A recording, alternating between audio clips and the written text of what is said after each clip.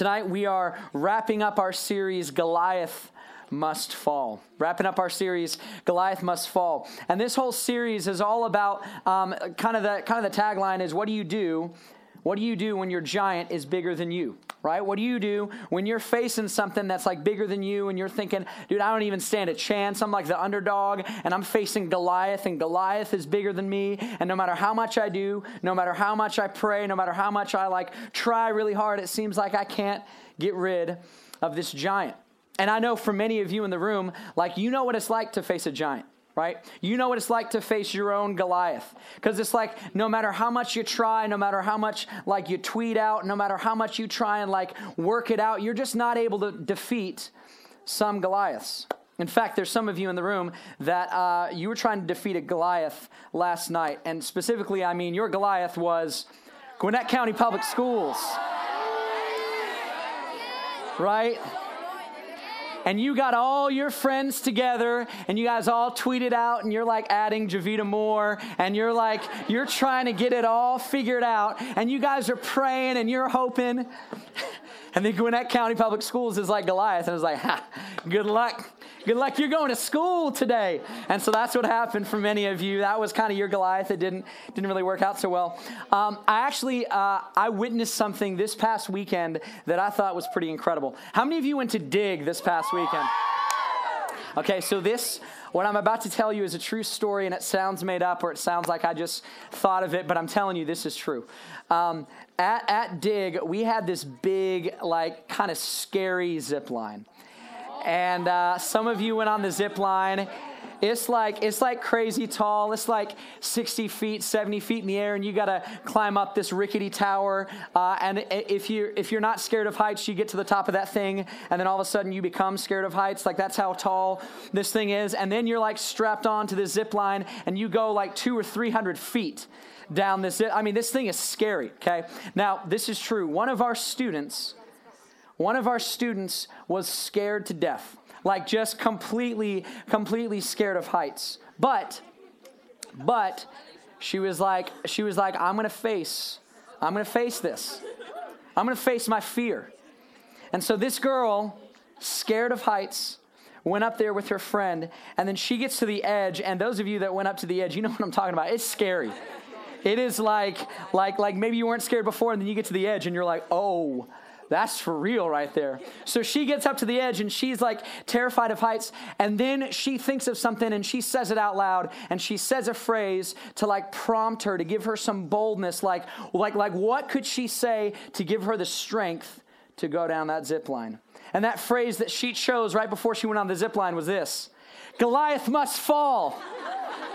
And I heard her say that, and I was like, that's awesome. And so she goes to the edge. She's like, Goliath must fall. And then she holds on and goes down the zip line. And I was like, well done, man. So it's awesome. It's awesome. Now, this past week was actually really special for my wife and I. This past Tuesday, some of you know this past Tuesday was Catherine's birthday. Yeah. And Many of you, like, you texted her, you tweeted at her, like, you just made her feel so loved. And there were like multiple moments throughout the day and throughout the night where she was just like smiling from ear to ear.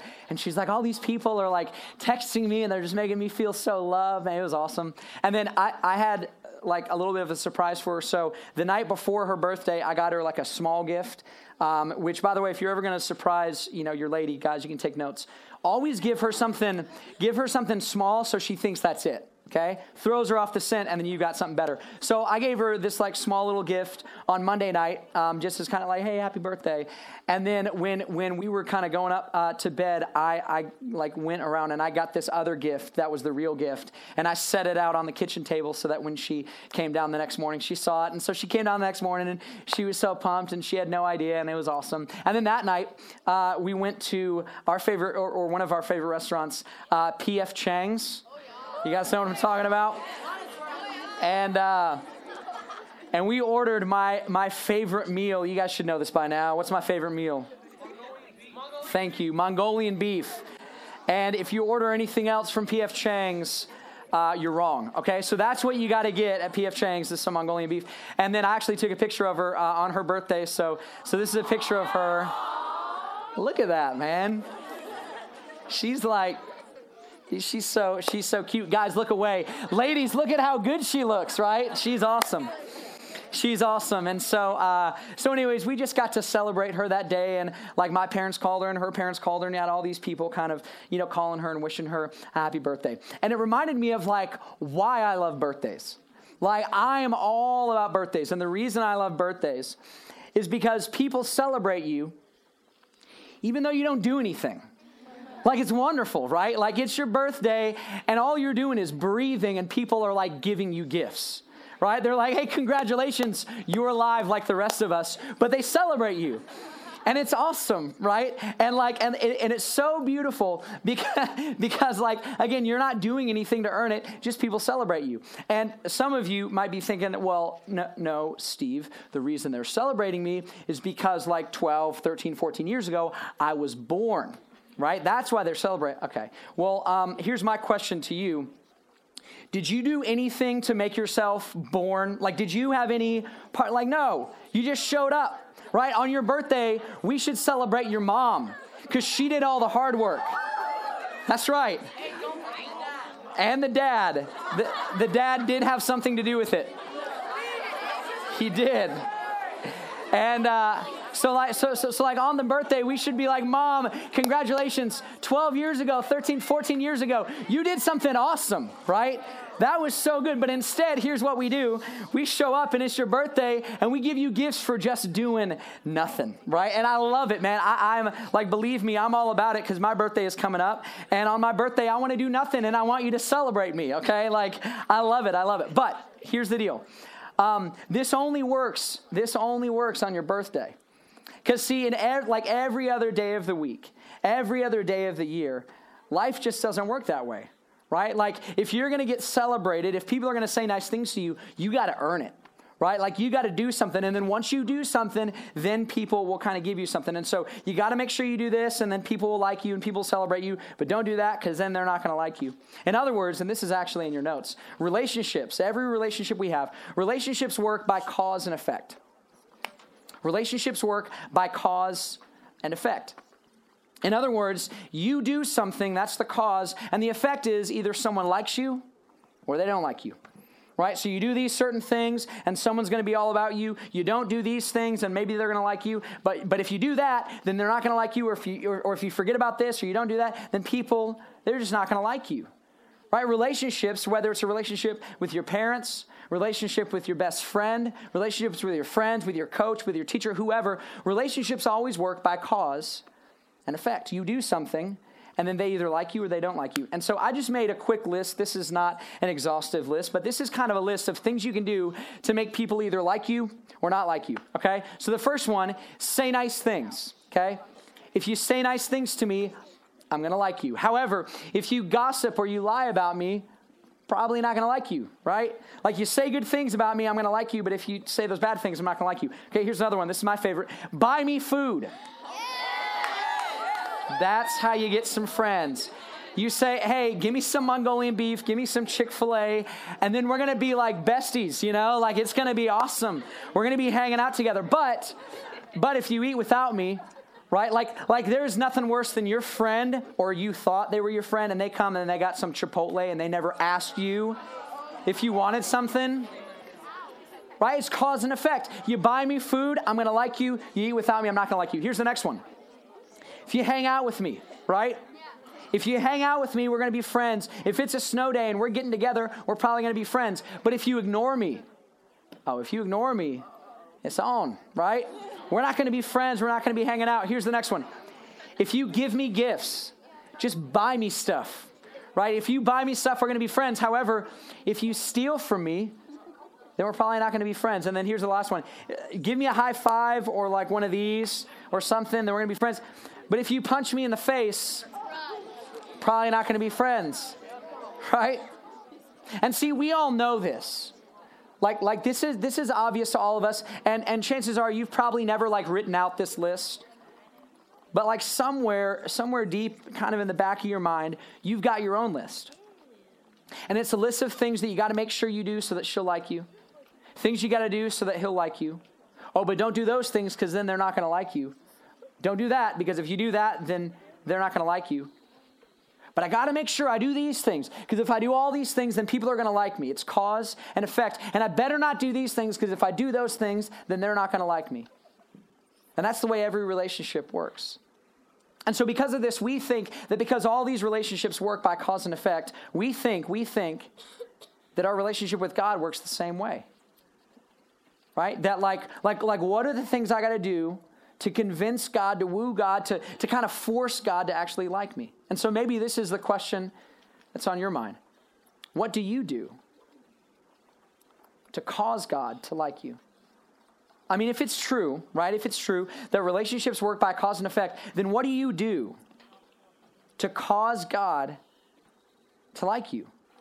What are the list of things that God wants you to do so that he'll like you? Or what are the list of things that you can't do, otherwise God's not going to like you? Or maybe, and this is going to get a little bit, kind of deeper, but I think God is in this. What do you do to cause God to love you? Like, not just like you, but what do you actually do so that God would love you? So that the God of the universe, the God that made everything, would actually notice you, and not just notice you, but actually care about you. What are the things you got to do? What are the things you got to stay away from so that God would actually love you? And see, we've been talking about this guy, David. And David is described as a man after God's own heart. So surely if anyone knew, like, the things that we got to do, if anyone had a list of what you got to do and what you can't do, it would be David. And so I want to look together at a song that David actually wrote to God. He composed this song to God, and it's a really famous song that you've probably heard before. Because I think in there is the secret to what do you do to cause God to love you. So let's do this. I want to look together at this song. Go ahead and open up your Bibles. We're going to look at Psalm chapter 23. Psalm 23. This is on page 584. Page 584. This is a song that God wrote to David. And just as a quick review, as you're turning there to page 584, many of you remember from like week 1 of Goliath Must Fall that we talked about this story of David and Goliath. And Goliath was this he was this monster, right? He was huge. He was a big dude. In fact, does anyone remember how tall he was? 9. That's right. 9 feet, 9 inches tall. 9 feet, 9 inches tall. And here's what happened, okay? It was two armies, two opposing armies. It was the Philistines, and those are the bad guys. It was the Philistines, which are the bad guys. And then on the other side, there were the Israelites, were the people of God. And they met right at this valley, and the valley was called the Elah Valley. And they met to go to war. And then from the bad guys, from the Philistines, this giant comes down, and he challenges all of Israel. He says, "Someone fight me. I dare you to fight me." And this 9 foot, 9 inches tall dude starts walking down into the Elah Valley. And as you can imagine, everyone was scared to death. Hey guys, listen up. None of the people from the Israelite army actually wanted to fight Goliath. Because as you can imagine, when you're looking down into this valley, it's a guy who's 9 feet, 9 inches tall. And so everyone was scared. They were all shaking in their boots. And then David walks up. And David looks around, and no one is willing to fight Goliath. And David says, "I'll do it." And he begins walking down into the Elah Valley. And I got to imagine that his heart was like pounding out of his chest. I got to imagine that he was like nervous and so scared. Because again, everyone was scared to fight him. No one else dared to oppose Goliath. And yet here David is, just a little shepherd boy, and he's walking down into this valley to meet Goliath. And many years later, he was actually reflecting on this part of his story. And he included it in the song that he wrote to God. This is actually in verse 4. He says this. He says, "Even though I walk through the darkest valley," even though I'm walking down into the Elah Valley to face this giant, even though I'm scared to death and I have no idea how this is going to turn out, even though there's a giant that's so much bigger than me and I don't even know if I stand a chance, even though I'm in this deep, dark valley. And some of you have been there, right? Like you've been in the valley and you know what I'm talking about. And maybe it was when your parents split up and you felt like you were in a deep, dark valley. Maybe it was all like the peer pressure that you felt from your friends. Or maybe it was like the friends that used to hang out with you, but now they've left. and they're ignoring you and you feel like you're all alone and you're in this valley. Maybe some of you have actually been in this valley, or maybe some of you are actually in the valley right now. And David is writing this song to God, and he says, look, even though I'm walking in this valley, and I know what it's like to walk through a dark valley, and then this is what he says, even though I'm in this darkest valley, I will fear no evil, for you are with me. I mean, can you imagine? He's walking down to face a monster that no one else dared oppose, and yet he says, I will fear no evil. And he doesn't say, I will fear no evil, because Goliath's like not really that big of a deal, because Goliath's just kind of a small dude. No, he doesn't say that. He doesn't say, I will fear no evil because I'm the man and I've got it all figured out and I've been working at this really hard. No. He says, I will fear no evil because, and here's the reason, because you, God, are actually with me. The reason I'm not afraid is because I know that God is with me. And I mean, that's what we're talking about, right? Like we're talking about what it looks like to actually have a relationship with God, what it looks like to actually have God love you. And so many of you see that where you're like, well, that's great. Like, that'd be awesome if I knew that God was actually with me. But how do I know that I have a relationship with God? How do I know that God actually loves me? In other words, what do I need to do? What are the steps I need to take? What's the process I need to go through so that I can have this relationship? So I can have a relationship where I feel like God is with me even in my darkest valley. And then David begins to kind of unpack that for us, and he says something that's like, it's a little strange, to be honest, when you first look at it. He says this. He says, I will fear no evil, for you are with me. Your rod and your staff, they comfort me. To which I'm like, okay, dude, I was with you, man. I was all about the valley. I got the valley thing, and I got the thing about God being with you, but like, your rod and your staff, what is he talking about? What's he talking about a rod and a staff for? What does that have to do with a relationship with God? But see, David was remembering before he ever met Goliath that he was a shepherd. And his job as a shepherd was to take care of these sheep. And sheep are like really dumb animals. They just kind of do whatever they want to do, and they don't really understand that like a wolf is a bad guy. Like, don't go towards the like scary wolf with the sharp teeth. Sheep don't get that, so they're walking right towards it. And it was the shepherd's job to protect the sheep. And when the sheep wandered off, the shepherd would kind of corral them back together. And even if they had like all the sheep but one, and the one was like out there in the mountains and it's scary, it was the shepherd's responsibility to go and bring the sheep back. And the shepherd had two things with him at all times. He had a rod and a staff. In fact, I was doing some research on shepherds because I'm not a shepherd. I don't really know much about shepherds, but this is what I found. Listen to this. It says, in caring for his sheep, the shepherd will from time to time make a careful examination of each individual sheep. As each animal comes out of the corral and through the gate, it is stopped by the shepherd's outstretched rod. He examines the sheep with care to see if all is well. And this is a most searching process, entailing every intimate detail. It is too a comfort to be the sheep, for only in this way can its hidden problems be laid bare before the shepherd. And then it goes on. It says, finally, the shepherd's rod is an instrument of protection, both for himself and his sheep, as a defense and a deterrent against anything that would attack the sheep. And so here David is remembering what it was like to be a shepherd. And he remembers what it was like when all the enemies would try and attack the sheep, and he had to protect the sheep, and he had to make sure when the sheep wandered off that he would get the sheep back, and when the sheep did something dumb, then he made sure the sheep was okay. And he's remembering that, and he's saying, God, when I'm walking down into the valley, I know what it's like to be a shepherd over sheep. And God, I'm a shepherd over sheep, but you are a shepherd over me.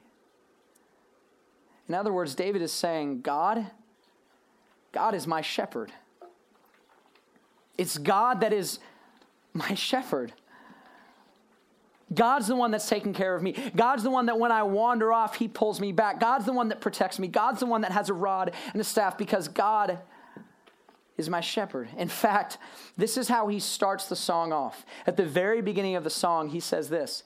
He says, it's the Lord that's my shepherd. The Lord is my shepherd. And so when he starts thinking about a relationship with God, when he begins to think about what does it take for God to love me and what do I need to do to cause God to love me and all this stuff, he's thinking about God as a shepherd and himself as a sheep. In other words, this is our question, right? Our question is, what do you do? What do you do to cause God to love you? What are the things you got to do to cause God to love you? And I think if David were to step in, he would ask it a different way. He would say, what does a sheep do to cause a shepherd to love it? What does a sheep do to cause a shepherd to love it? And the answer is nothing. Nothing. The sheep doesn't do anything. See, it's the shepherd that cares for the sheep. In other words, and this is in your notes, the sheep does nothing. The shepherd does everything. The sheep does nothing, but the shepherd is the one that does everything. The shepherd is the one that defends the sheep. The shepherd is the one that brings the sheep back when the sheep runs astray. The sheep does nothing. The shepherd does everything. And see, this is true for your relationship with God too. It's not about what you do. It's about what God does. And more specifically, it's about what God already did.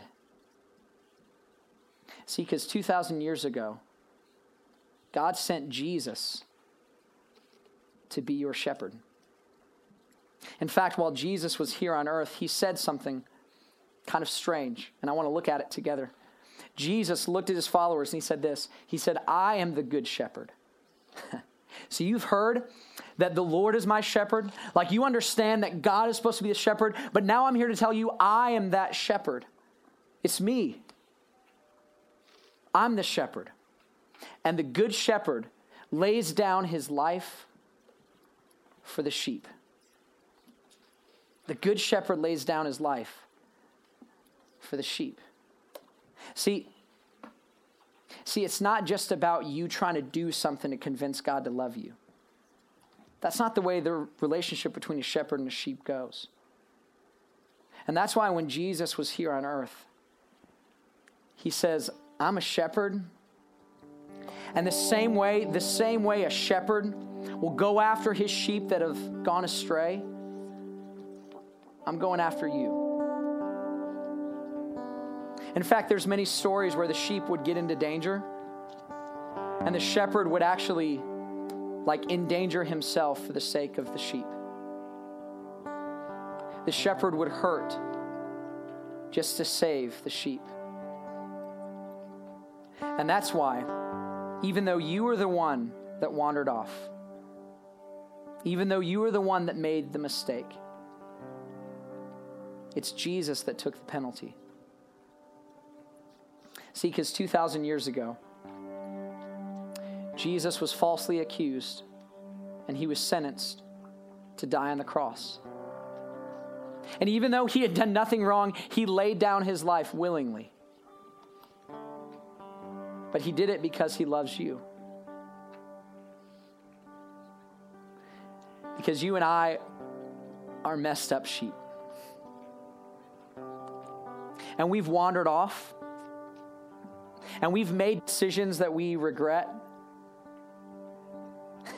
And if this were like a cause and effect thing, then from everything that we've done, we don't deserve to have God love us.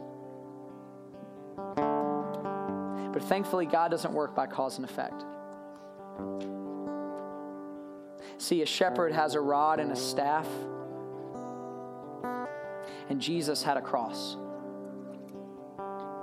And on this cross, he laid down his life to rescue you, sacrificed his very life because he wanted to bring you back.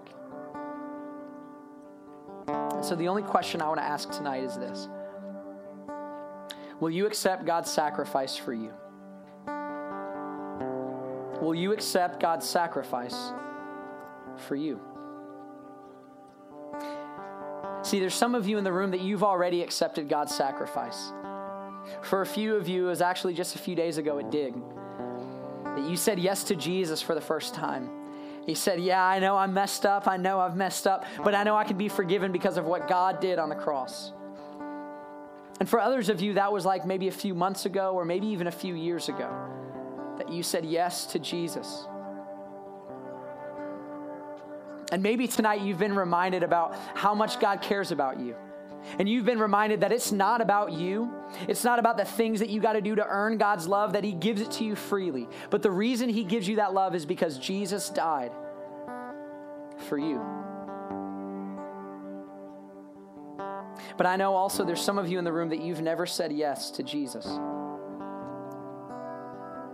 That you've never accepted God's forgiveness, the sacrifice that God made for you. And I want to give you a chance to make that decision right now. So here's what I want to ask you to do, just across the room. If we can all bow our heads, just close our eyes. First, I want to talk to those of you in the room that you've already said yes to Jesus. You've already accepted the sacrifice of the Good Shepherd who laid down his life for you. If that's you, I'm so excited for you. I'm so grateful that you've said yes to Jesus and you've got a relationship with God. And I pray that you would continue to realize that it has nothing to do with the things that you do. And it has everything to do with what God has already done for you. But now I want to talk to those of you in the room that you have never said yes to Jesus. Maybe you've only been coming for a few weeks or a few months. Maybe you've been wondering how I can actually have a relationship with God like David had, where he walked down into the valley of the shadow of death, and yet he didn't fear anything because he knew that God was with him. And maybe you've been wanting that relationship, but you never knew how. Or maybe tonight's the first night that you realize that you messed up and that you've done things that you regret. And there's shame and there's guilt piled up, and you don't know how to get rid of it. And maybe tonight is the night that you realize that you don't have to get rid of it. It's Jesus that gets rid of it. And so if that's you, and you've never said yes to Jesus, and tonight is the night that you want to accept his sacrifice for you, and I want to pray a prayer over you. So with everyone bowing down and keeping their eyes closed, if that's you, I want you to just repeat this in your mind after me. God, I'm sorry. I know that I'm like a sheep and I've gone astray. I know that I've made decisions that upset you. I know I've messed up. But I also know that you died for me so that I can be forgiven. So because Jesus died, I ask that you would forgive me.